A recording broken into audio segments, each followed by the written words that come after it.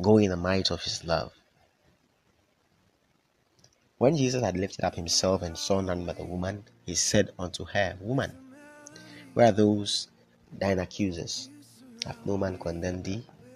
She said, No man, Lord. And Jesus said unto her, Neither do I condemn thee. Go and sin no more. Interestingly, this forgiven adulteress was going to return from the face of Jesus, not as she came, nevertheless to the same people who condemned her. She was going to be gossiped about the more.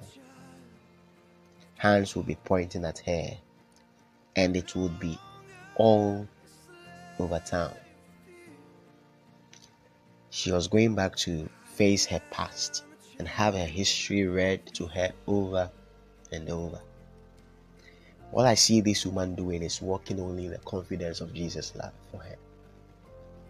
Life after salvation can only be lived by the might of God's love towards us. And any remembrance of our mistakes and sins should shower praise on grace and highlight the immensity of the Savior's love. That's how we walk without stumbling. Keep walking gracefully in the love of God. Amen.